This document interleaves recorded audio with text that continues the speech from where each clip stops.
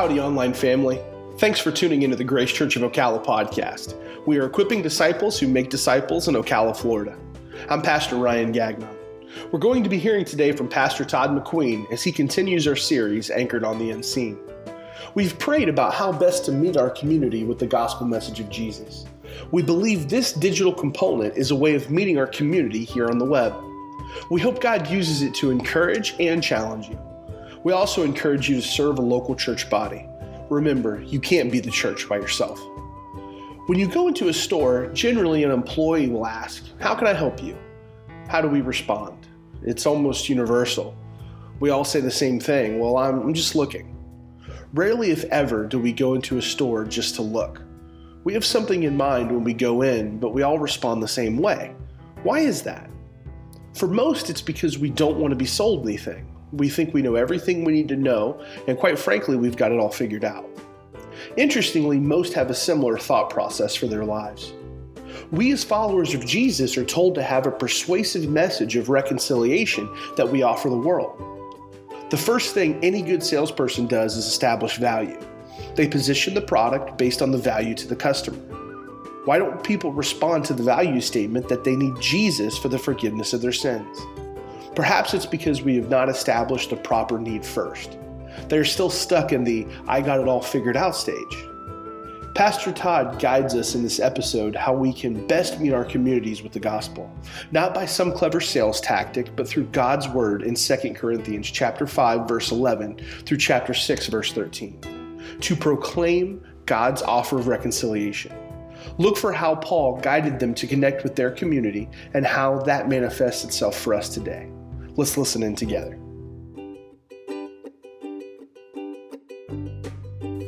So as we continue our series this morning, I want you to think about how many of you have all been shopping recently. I know Harold and I have, and Deb and Sandy have. Carolyn, you went shopping. You've been shopping. What did you go shopping for?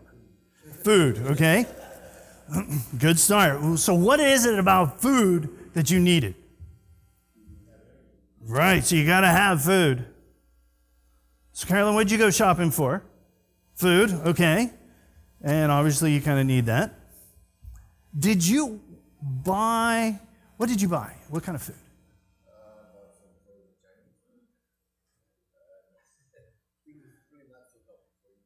Okay, so you got some Snickers or whatever. You got some junk food.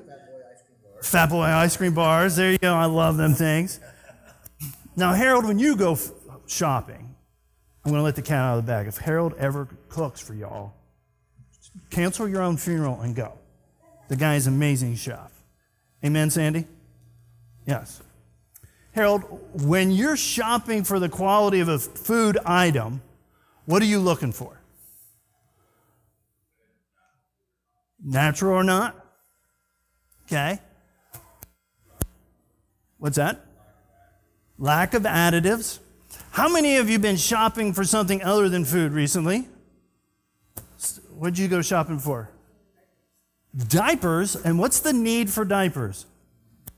These are all like slow balls down to noodles. I thought I was going to have to work hard for this. He kind of needs them. Robbie, what did you go shopping for? Parts for the bike. Okay, right, because Sandy and Deb and I are like, yeah, we got bikes to buy. Now, did you need the parts? Yes, you tell your wife when you get home. Now, when the salesperson, did you interact with the salesperson when you went in? Kind of. How many have interacted with the salesperson recently when they went to go buy stuff? Sandy, I felt that glare. Because Harold and I have been looking at boats.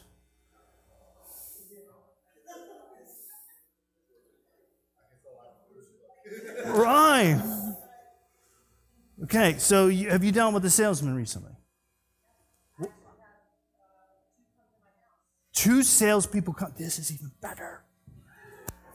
What did the salesman try to sell you at the house? Well, the first one came, and it was an appointment that I made because I'm looking to replace some doors and windows. Window salesman. Anybody dealt with window salesman? Okay, so yeah, we have. The other one was a mail, a thing through the mail that I got that said we're going to, Southwest Water Management or something's going to be in the area testing well, so that's what I thought it was. So I did the card and sent it in, and the next thing you know, the girl calls, and we finally get an appointment together, and this guy shows up at the door with this big suitcase thing, and he has 2 filters in his hand, and his plea was, "I'm here to change the filters on your house," and I was like, "Huh? Well, you only have 2 in mine, and my sink has 5, so you don't." I was told that you were here to test the water, but really it was a lie to get in there to try to sell me a water system. Okay, so I am so glad you came this morning. You are my sermon illustration. We can all go home. There was a classic, what do we call that? Bait and switch. So in sales, have anybody here ever been the salesperson? I have. Okay, what do you have to establish as the salesperson? If I'm selling water filters to Miss Grace, what do I need to establish? Trust, or what's the biggest thing I have to communicate to Harold and I when we walk into a boat store? No, what's the first thing? Ryan's not here. Pastor Ryan is a professional salesperson at Verizon. You got to establish need. Need. You need this. You need this. They got to somehow bridge a switch and bait to an immediate need. Robbie, when my car breaks down, do I need a new starter? Or do I need a new battery? What do I need? And the sales writer-upper dude, what do you call that guy? Service writer. I'm going to not add any editorial comments. They have to, when I come in to get my car fixed, the sales writer is doing what? Here's what you need to fix your car, and by the way, here's 15 other things that immediately need fixed. In sales, we establish the need. When we go to the Walmart and we're looking at food, Walmart's got that whole section where it's completely not designed for guys that don't like shopping, which is me. I only go in there when Miss Deb's gone for a long time. And you have to go clear to the back to get milk. Why is that? Why don't they put a man aisle for like me, or like a don't want to shop aisle? Why don't they do that? Yeah, microwave stuff right there in the front. Yes, you got to pass the other stuff. So even when we go shopping for food, they are going to try to establish a need. Those end plates, what do they call them? Or in the checkout line, what is there? Is anything healthy and good for you? Yes! I don't know how many, Michael might have to edit this. I don't know how many whoopings I got at the supermarket because I would get stuff and Mom would have to pay for it. My sister hid it in her clothes. I hope my mom and dad aren't listening. So, all of that to say, as we go into our life as Christians, as followers of Jesus, do we have a persuasive message to give to people? What do we have to establish first? The need. Now, with the kids, it was pretty cool that they attacked Ryan wanting water. They knew the need, they met the need. When you're hot and it's Florida and it's August and there's no breeze, it is not a hard sell. You better drink some water. You work outside all the time. You know that. So let's turn to 2 Corinthians chapter 5 and pick up where we picked up last week in verse 11. Page 800 in your story Bible. Does anybody need a story Bible this morning? Page 800. What's it mean to be a persuasive representative of Jesus? 2 Corinthians 5, starting in verse 11 through 15. Therefore, knowing the fear of the Lord, we persuade others. But what we are is known to God, and I hope it is also known to your conscience. We are not commending ourselves to you again, but giving you cause to boast about us, so that you may be able to answer those who boast about the outward appearance and not about what's in the heart. For if we are beside ourselves, it is for God. If we are in our right minds, it is for you. For the love of Christ controls us, because we have concluded this, that one has died for all, therefore all have died. And he died for all, that those who live may no longer live for themselves, but for him who for their sake died and was raised. A persuasive representative, a persuasive ambassador for Jesus. Therefore, why is the therefore? We've done this pretty near every Sunday. When you're studying your Bible and you're reading through and it says, therefore, what is the question? What is the therefore? So why is it here? Move your finger back up to verse 10. Therefore, and Paul makes it actually kind of easy here. The answer is also in verse 10 and is in verse 11.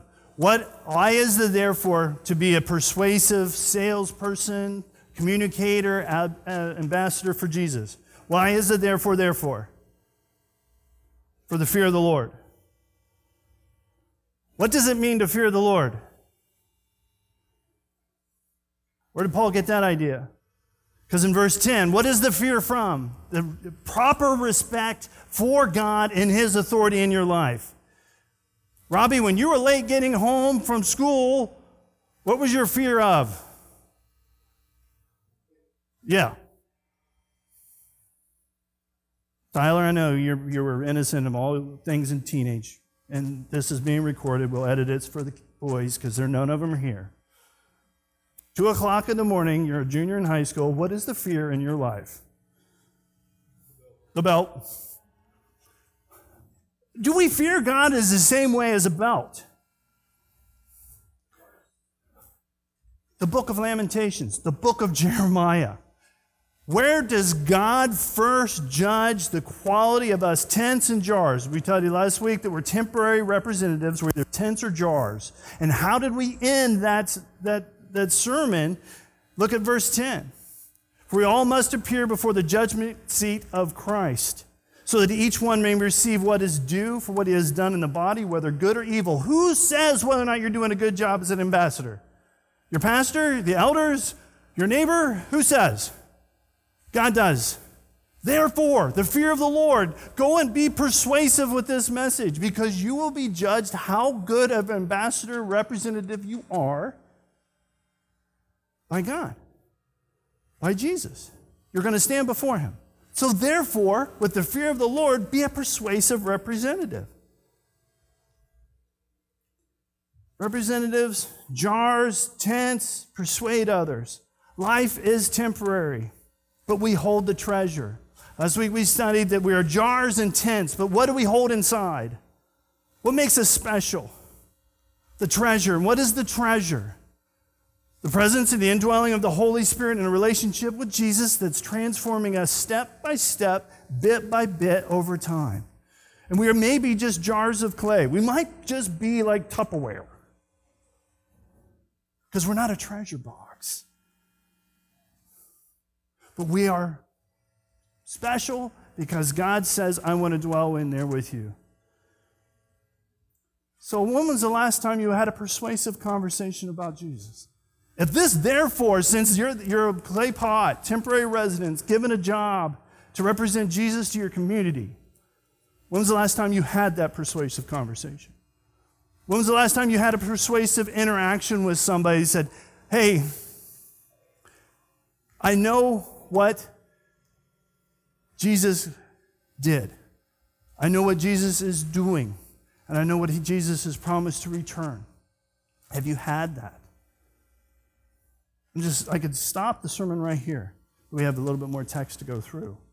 But ask yourself at this point, when was the last time you had a persuasive interaction? And if it's never, are you in the fear of the Lord? Because I am the worst person in the world to motivate by guilt. If you try to motivate me by guilt, Deb, what's the first thing I do? I fight it. I'll dig my heels, even if she's right. And if she tries to guilt me into it, I'm like, no. I'm not trying to guilt you into this. But we are to reach our communities, and we're going to say Matthew 28, 18 through 20 again. And what is the command in that scripture? Go and... I can't hear you. Make disciples. You need to have a persuasive interaction with somebody this week in your life that you're praying for that to happen. Look at verse 12. We are not commending ourselves to you again, but giving you cause to boast about us. What in the world? What is he saying? A persuasive, motivational, trying to interact with their neighbor and their friend. And he's talking about boasting here. At what point are we allowed to say, you think this, you're taught in your life, don't boast, don't be prideful about anything. But Paul here says, I boast about this. What is he boasting about? Huh? Because he's a persuasive representative for Jesus.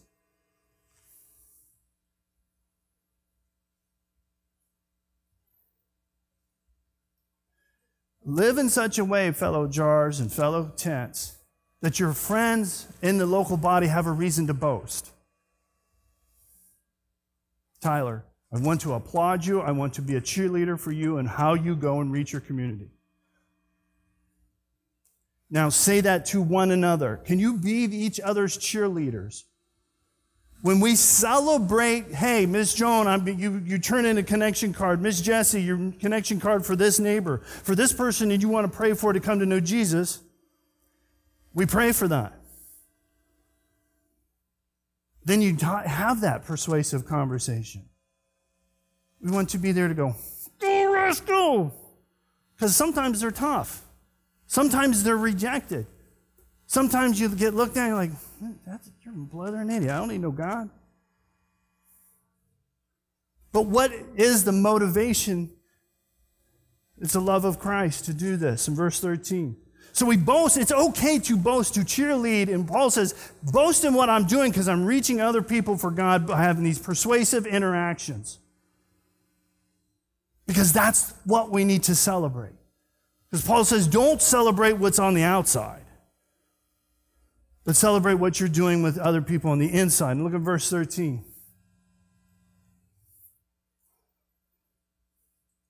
For if we are beside ourselves, it is for God. If we're in our right minds, it's for you. For the love of Christ controls us. How do people view you? What's on your mind?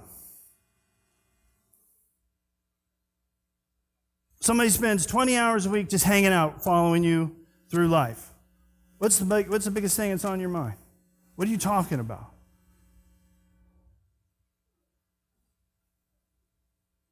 Oh, some of my friends, Harold and Sandy, are here. They know what I talk about. I talk about mountain biking and fishing. Why? Why do I want to meet people when I go mountain biking? Now, granted, I need to lose weight, need to get in shape. I get that. But the point is, the love of Christ. What is the love of Christ? What does that mean? Because Christ loved you enough to what? To die for you, to come back, and He's promised to come back again. The love of Christ controls us. It says, I see the need in that person as Jesus does. To see the need. You don't know Him, or you don't have a good relationship with Him, or you need cheerleaded in your relationship with Him. So I'm motivated to go to people outside of my little safe zone, whether it's a neighbor across the yard, or it's somebody at the shop, it's somebody where you're hanging out, or somewhere where you're going grocery shopping. The motivation of having these persuasive interactions is the love of Christ. And can we take a second and ask, God, how do you view me? Am I doing it okay? Or is it all about me? Because Jesus died for all of those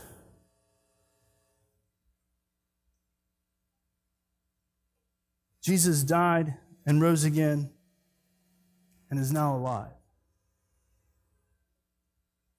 What does love as Jesus defined it?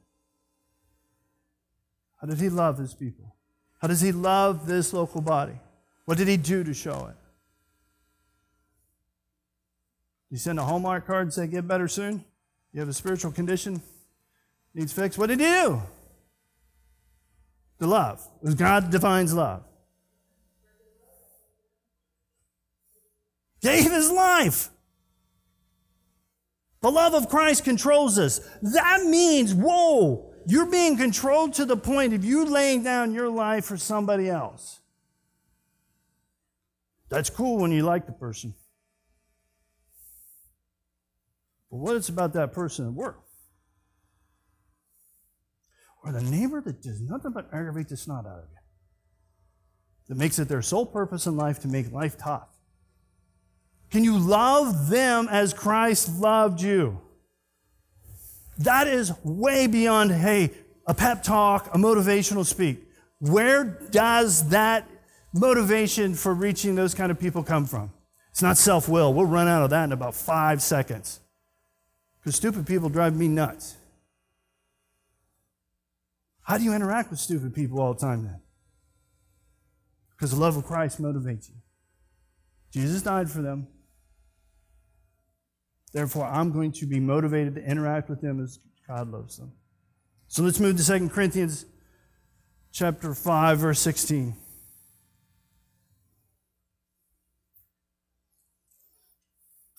Talking about reconciliation now. Oh, wait.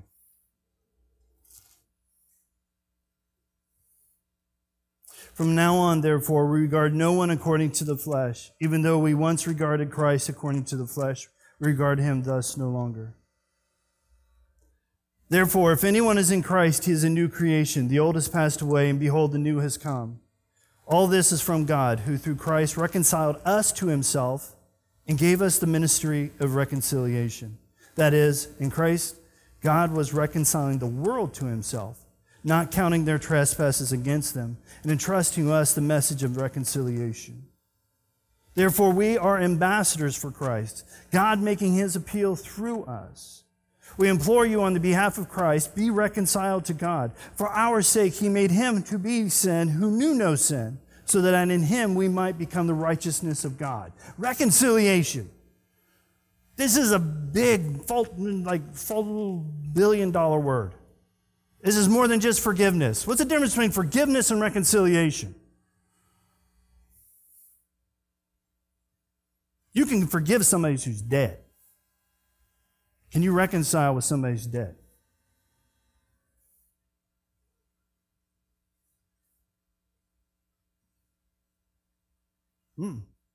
Reconciliation is a reunited relationship. Husband and wife.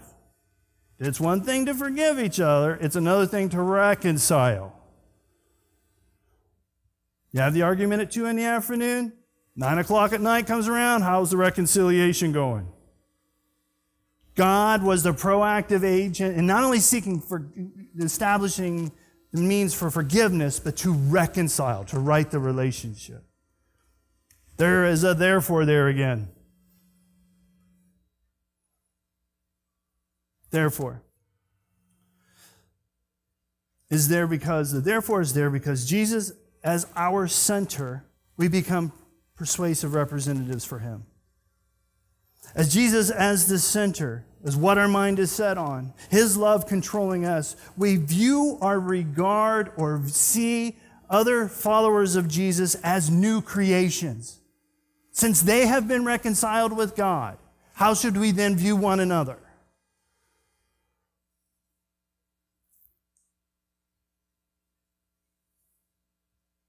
Therefore, since they are reconciled with God, how should we view each other? As new creations.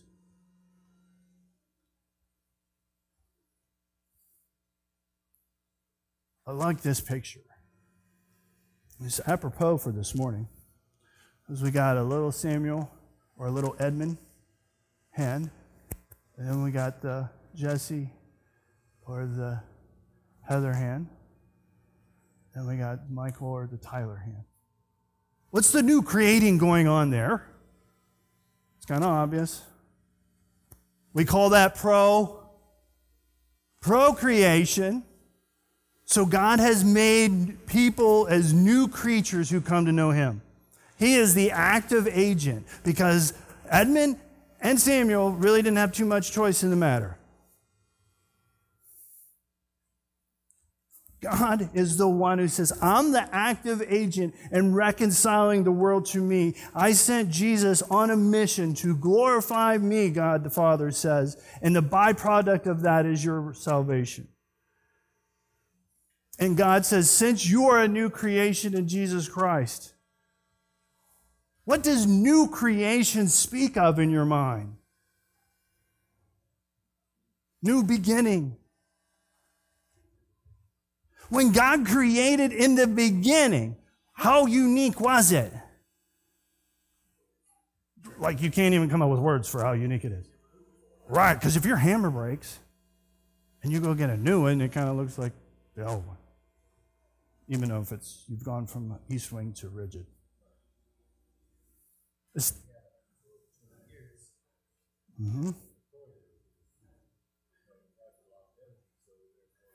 Great.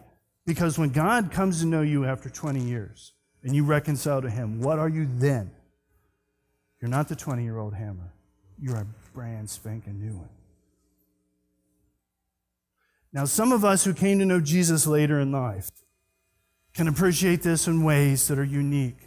And I'm not disparaging anybody else who came to know Jesus really early. But how many of us battle with what we were like before we came to know Jesus? I don't put that on my resume for you.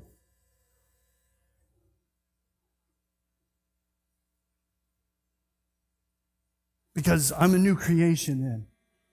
And get this. What is the process of the transforming of this new creation? We've covered this with the work of the Holy Spirit. It's going to the beat of His drum, being transformed bit by bit. So literally, in some ways, you are a new creation in the process of being created into a new creature and a new identity that's based in Jesus. And if we're supposed to view one another as new creations, that means if you sinned like crazy last week, I sinned like crazy last week, I reconciled with God, how should you view me? Because Jesus says, God says, hey, not counting their trespasses against them. If it's one thing that we love to do is, I'll forgive you, but I'm going to count that. What does it mean to count something against somebody? You're going to be counting money today, Ms. Joan. You do that every Sunday. You do a fabulous job, and thank you very, very much. Huh? Well, she's not necessarily judging. She's just counting. She just writes down blah, blah, blah, blah, blah, however much. And I have nothing to know. I have no idea what the blah, blah is. We should do that on purpose. But she counts it.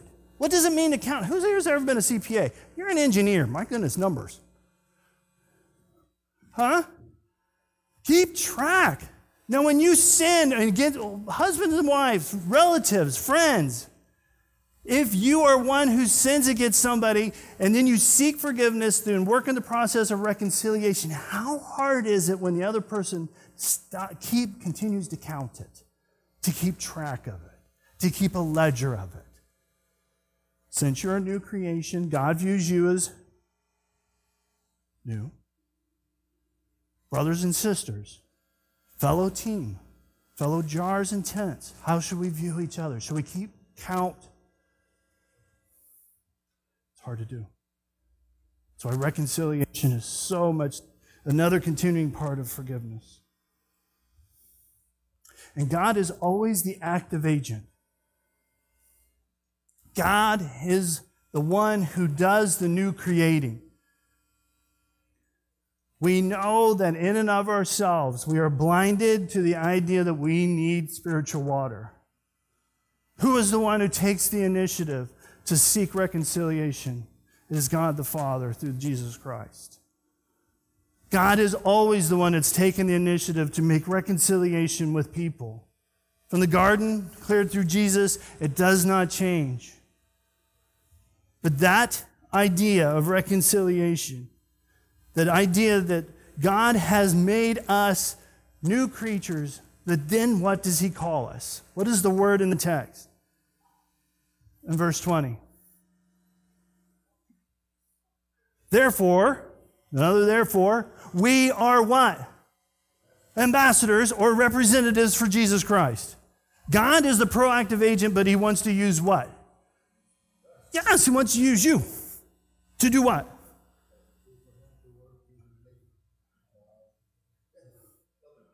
Yeah, to go and say, be reconciled with God. The creator of the world, the creator who gives you new life in Jesus Christ, has called you as an ambassador to go with the message of reconciliation. That blows my mind. If I was the best person, Sandy, you created some incredible stuff engineering. Okay? Let's assume that, yeah. And you assigned me to go build it? That would have been like not a wise move. Now you assigned Harold or mechanically inclined people to do this? Yeah, that'll work. But God has assigned us as his ambassadors. Ambassadorship means, hey, I'm going to give you and trust you with the treasure to hold inside you to be able to go and share. It's the big sale. Makes us feel a little bit uncomfortable to think that we're God's salespeople. But how will people know if they do not hear? And who are the ones doing the talking? You and I. And the message is be reconciled with God.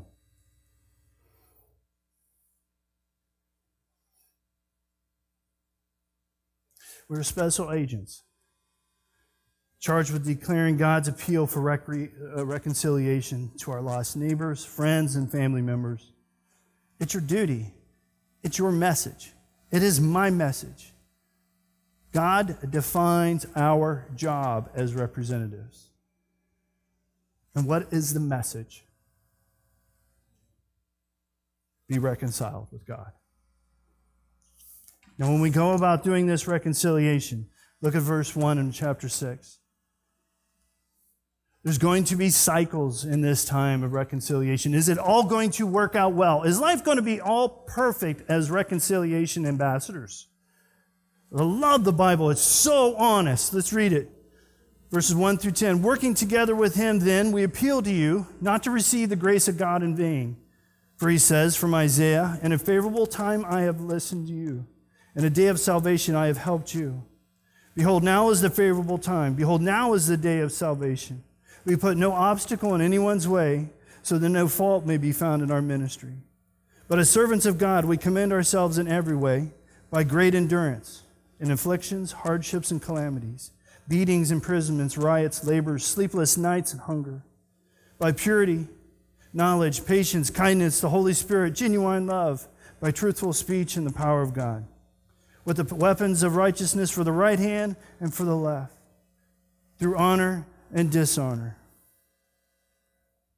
through slander and praise. We are treated as impostors, yet are true, as unknown, yet well known, as dying, and behold, we live, as punished, and yet not killed, as sorrowful, yet always rejoicing, as poor, yet making many rich, as having nothing, yet possessing everything. Today is the day. Today is the day to go and offer the news of reconciliation. As representatives, we work together with God to make a persuasive appeals for reconciliation. The ultimate message is only available for a limited time. It's like the salesperson says, today and today only. Does God work that way? He absolutely does. He does. I challenge you, look at the book of Jeremiah and Lamentations. What is so horrific about the punishment that the people of Israel go through is the lives of Jeremiah, Ezekiel, Daniel, that go to him and say, repent, repent, repent. And then what do they say? No, we got this. I got this figured out. And then what does God do? Bam! How devastating is it, Miss Jessie? We studied in Jeremiah. It doesn't get any worse. We studied this, literally, it can't get any worse. Y'all gonna die. You mean the God who loved me enough to send Jesus is the same God, Jeremiah? Yes.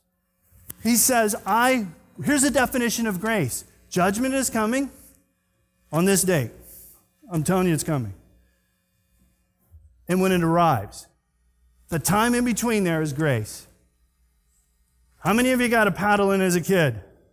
Oh yeah, you did, Ross. How many times did your parents say, knock it off or I'm going to paddle you? Yes! So you had the time between knock it off or you get into paddling and the paddling. Now, some parents are a little longer than other ones. Some will talk their ears off and you're like, go ahead and paddle the kid or shut up. But God as the parent says, repent or I'm going to paddle you.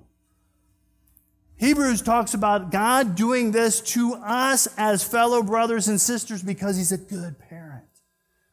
Today is the day of the message of reconciliation because God at some point will not afford you the opportunity to reconcile. Today and today only. It could be this afternoon. It could be another 1,000 years. I don't know. It's a favorable time because there will be a time when God won't listen. It's a favorable time because today is the day of salvation. It's when it's offered. The opposite is true. The window of grace will close. Representatives, the necessity of persuasive communication by word and deed is needed today. Do your job, fellow ambassador. Because the time will come when judgment will occur. Who's the judgment for? Who's exempt from God's judgment on how this goes? Not a single person. Nobody. Now there's judgment for those who do not receive the offer of reconciliation, and the news is really, really bad. What's the judgment for the representative who refused to represent? That's up to Jesus. Their judgment is just reward. It's fair. It's not for punishment, but fair reward. Clear the path. Remove the barriers, Paul says. As you serve Jesus and you go and make persuasive interactions with people, make sure you clear the paths. I mean, my goodness, how many of you have seen a road closed sign lately, or barrels, or, around where you guys live in Ocala? I mean, my goodness, they called them Snyder eggs where I come from in Ohio. Those trucks would have those eggs. There's always construction. There's always road block, but remove the barriers. I thought of this as you're going down the trails, if you're going for a walk and there's trees over everything, what hard work do you have to do to clear the path? Get a brush saw. In our lives, clear the paths for communication. What does that mean? Don't let anything get tangled up. If you're a moron that runs your mouth, get that under control before you represent Jesus by word. If you say you love people and you can't love inside your house, clear that path. If you're going to share the love of Jesus with somebody and you're having a hard time getting it done one another inside the family, how are they going to believe you? What attracts people to Jesus Christ? How we love one another. Who said that? Jesus. Remove the barriers. Clear the paths for good avenues for representing the King, for his message of reconciliation. If you have a hard time reconciling with people, or do you have a good sales pitch for reconciling with God? It's kind of hard to sell, isn't it? Is it easy to reconcile with people? No. But God reconciled with you, and he's asking you to reconcile with other people. If you're going to have the message of reconciliation, you have to work through these ideas of what does it mean to reconcile. To love as Jesus loved, to forgive as Jesus forgave. So our paths of representatives, as these ambassadors who go out into our communities with the persuasive speech, has ups and downs. Paul first talks about endurance.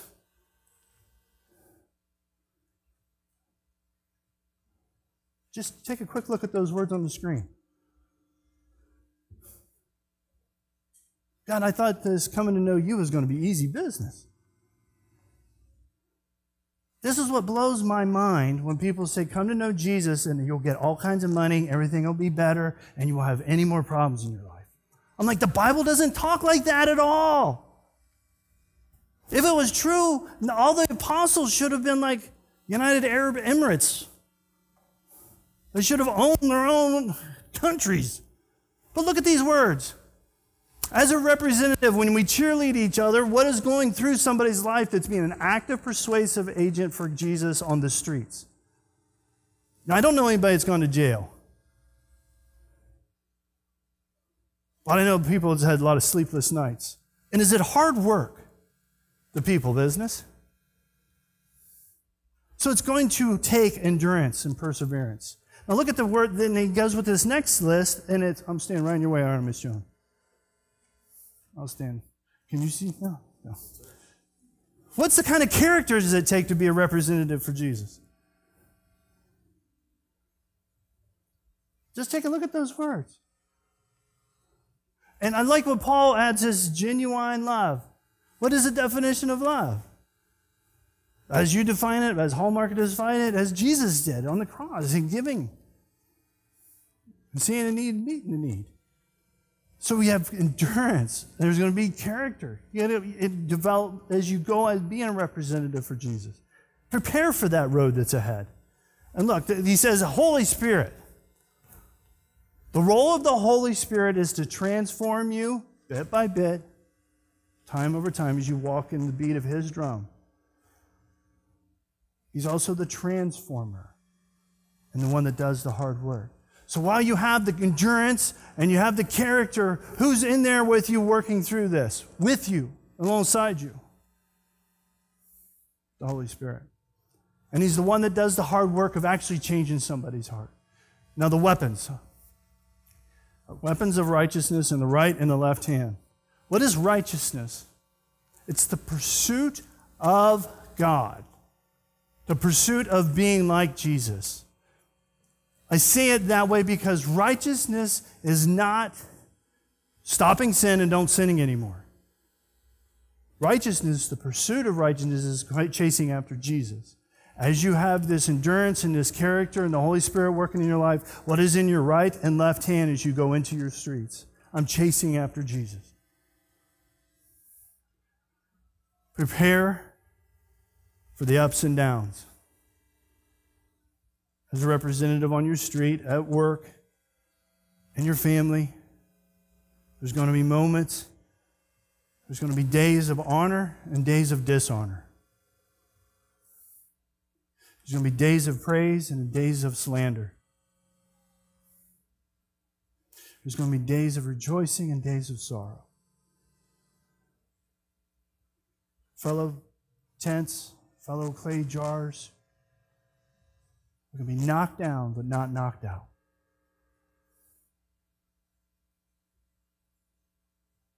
But we know this is coming ahead as we live for Jesus with His purpose of making disciples.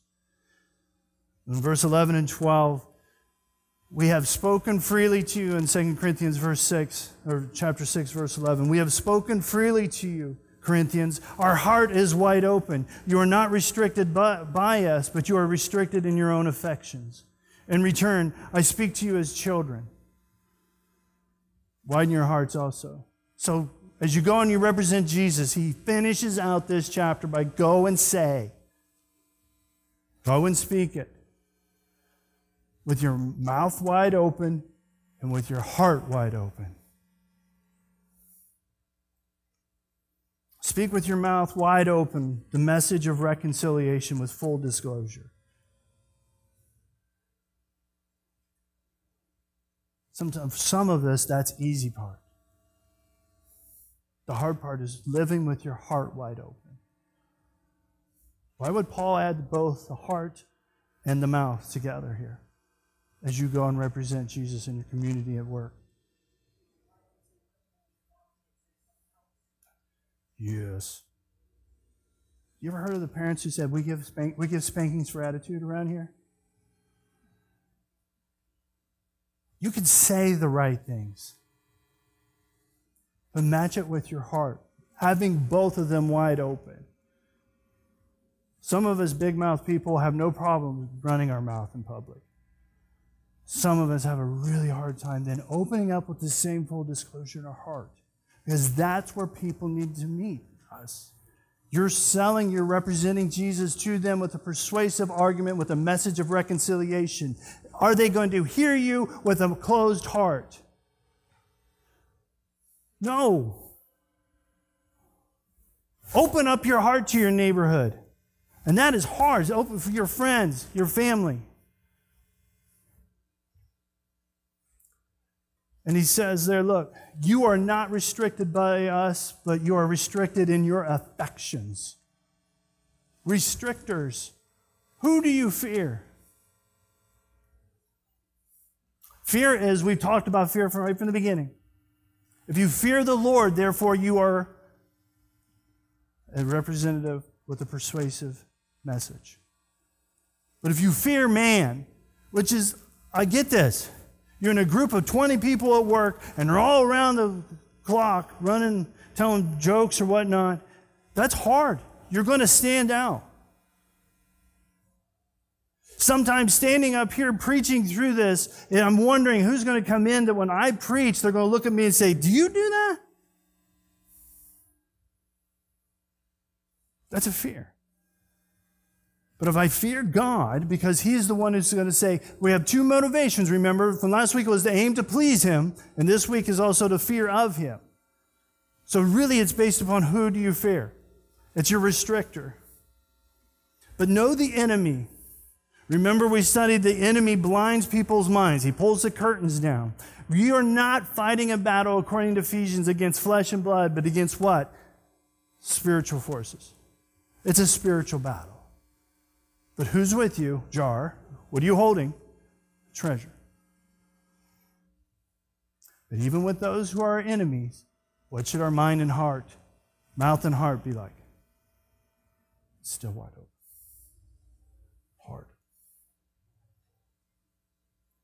Representative, proclaim God's offer of reconciliation this week. It's your job. You're an ambassador for Him. God has chosen you with this message. Are you reconciled with God this morning? We have to start there. You can't be an ambassador and not be. You have to first be reconciled with God. Have you accepted Jesus Christ as your Lord and Savior at any time in your life? Yes or no? Answer the question. And if you have, are you currently reconciled with your God? Because remember, forgiveness, God forgave you, but He wants an active relationship with you. If you have shunned Him, even if you know Him, you need to work on reconciliation with God. Do you understand the difference? You can love Jesus, you can say you can follow Jesus, but be out of a relationship with Him. Are you reconciled with God this morning? Who would you like to see reconciled with God? Put that on your connection card. Let us pray for them. Who would you like to see come to know God and have a relationship with Him and have a team of fellow cheerleaders to cheer them on and to boast about how they are growing in Jesus Christ? How will you cheerlead the team? We need cheerleaders.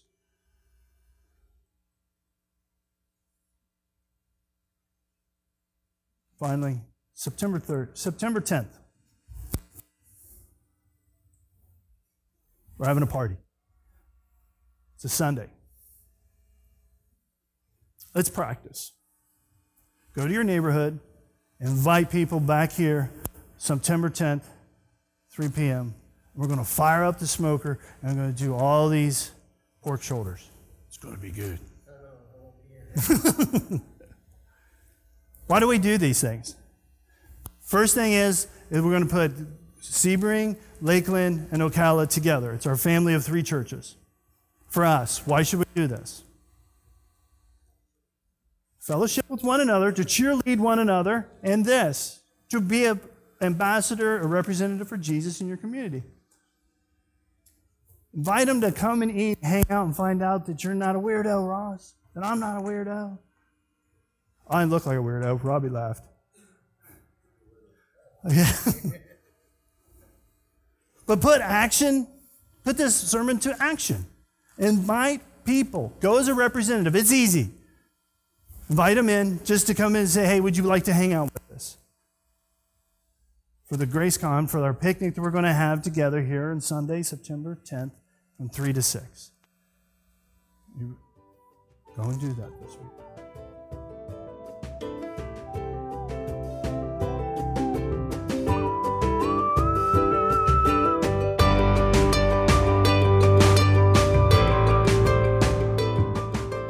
Thanks again for listening.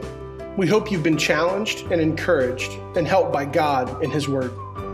If you want more information about Grace Church of Ocala or would like to get in contact with us, please visit our home on the web, ocalagrace.org. And if we haven't met yet, we hope to talk with you soon.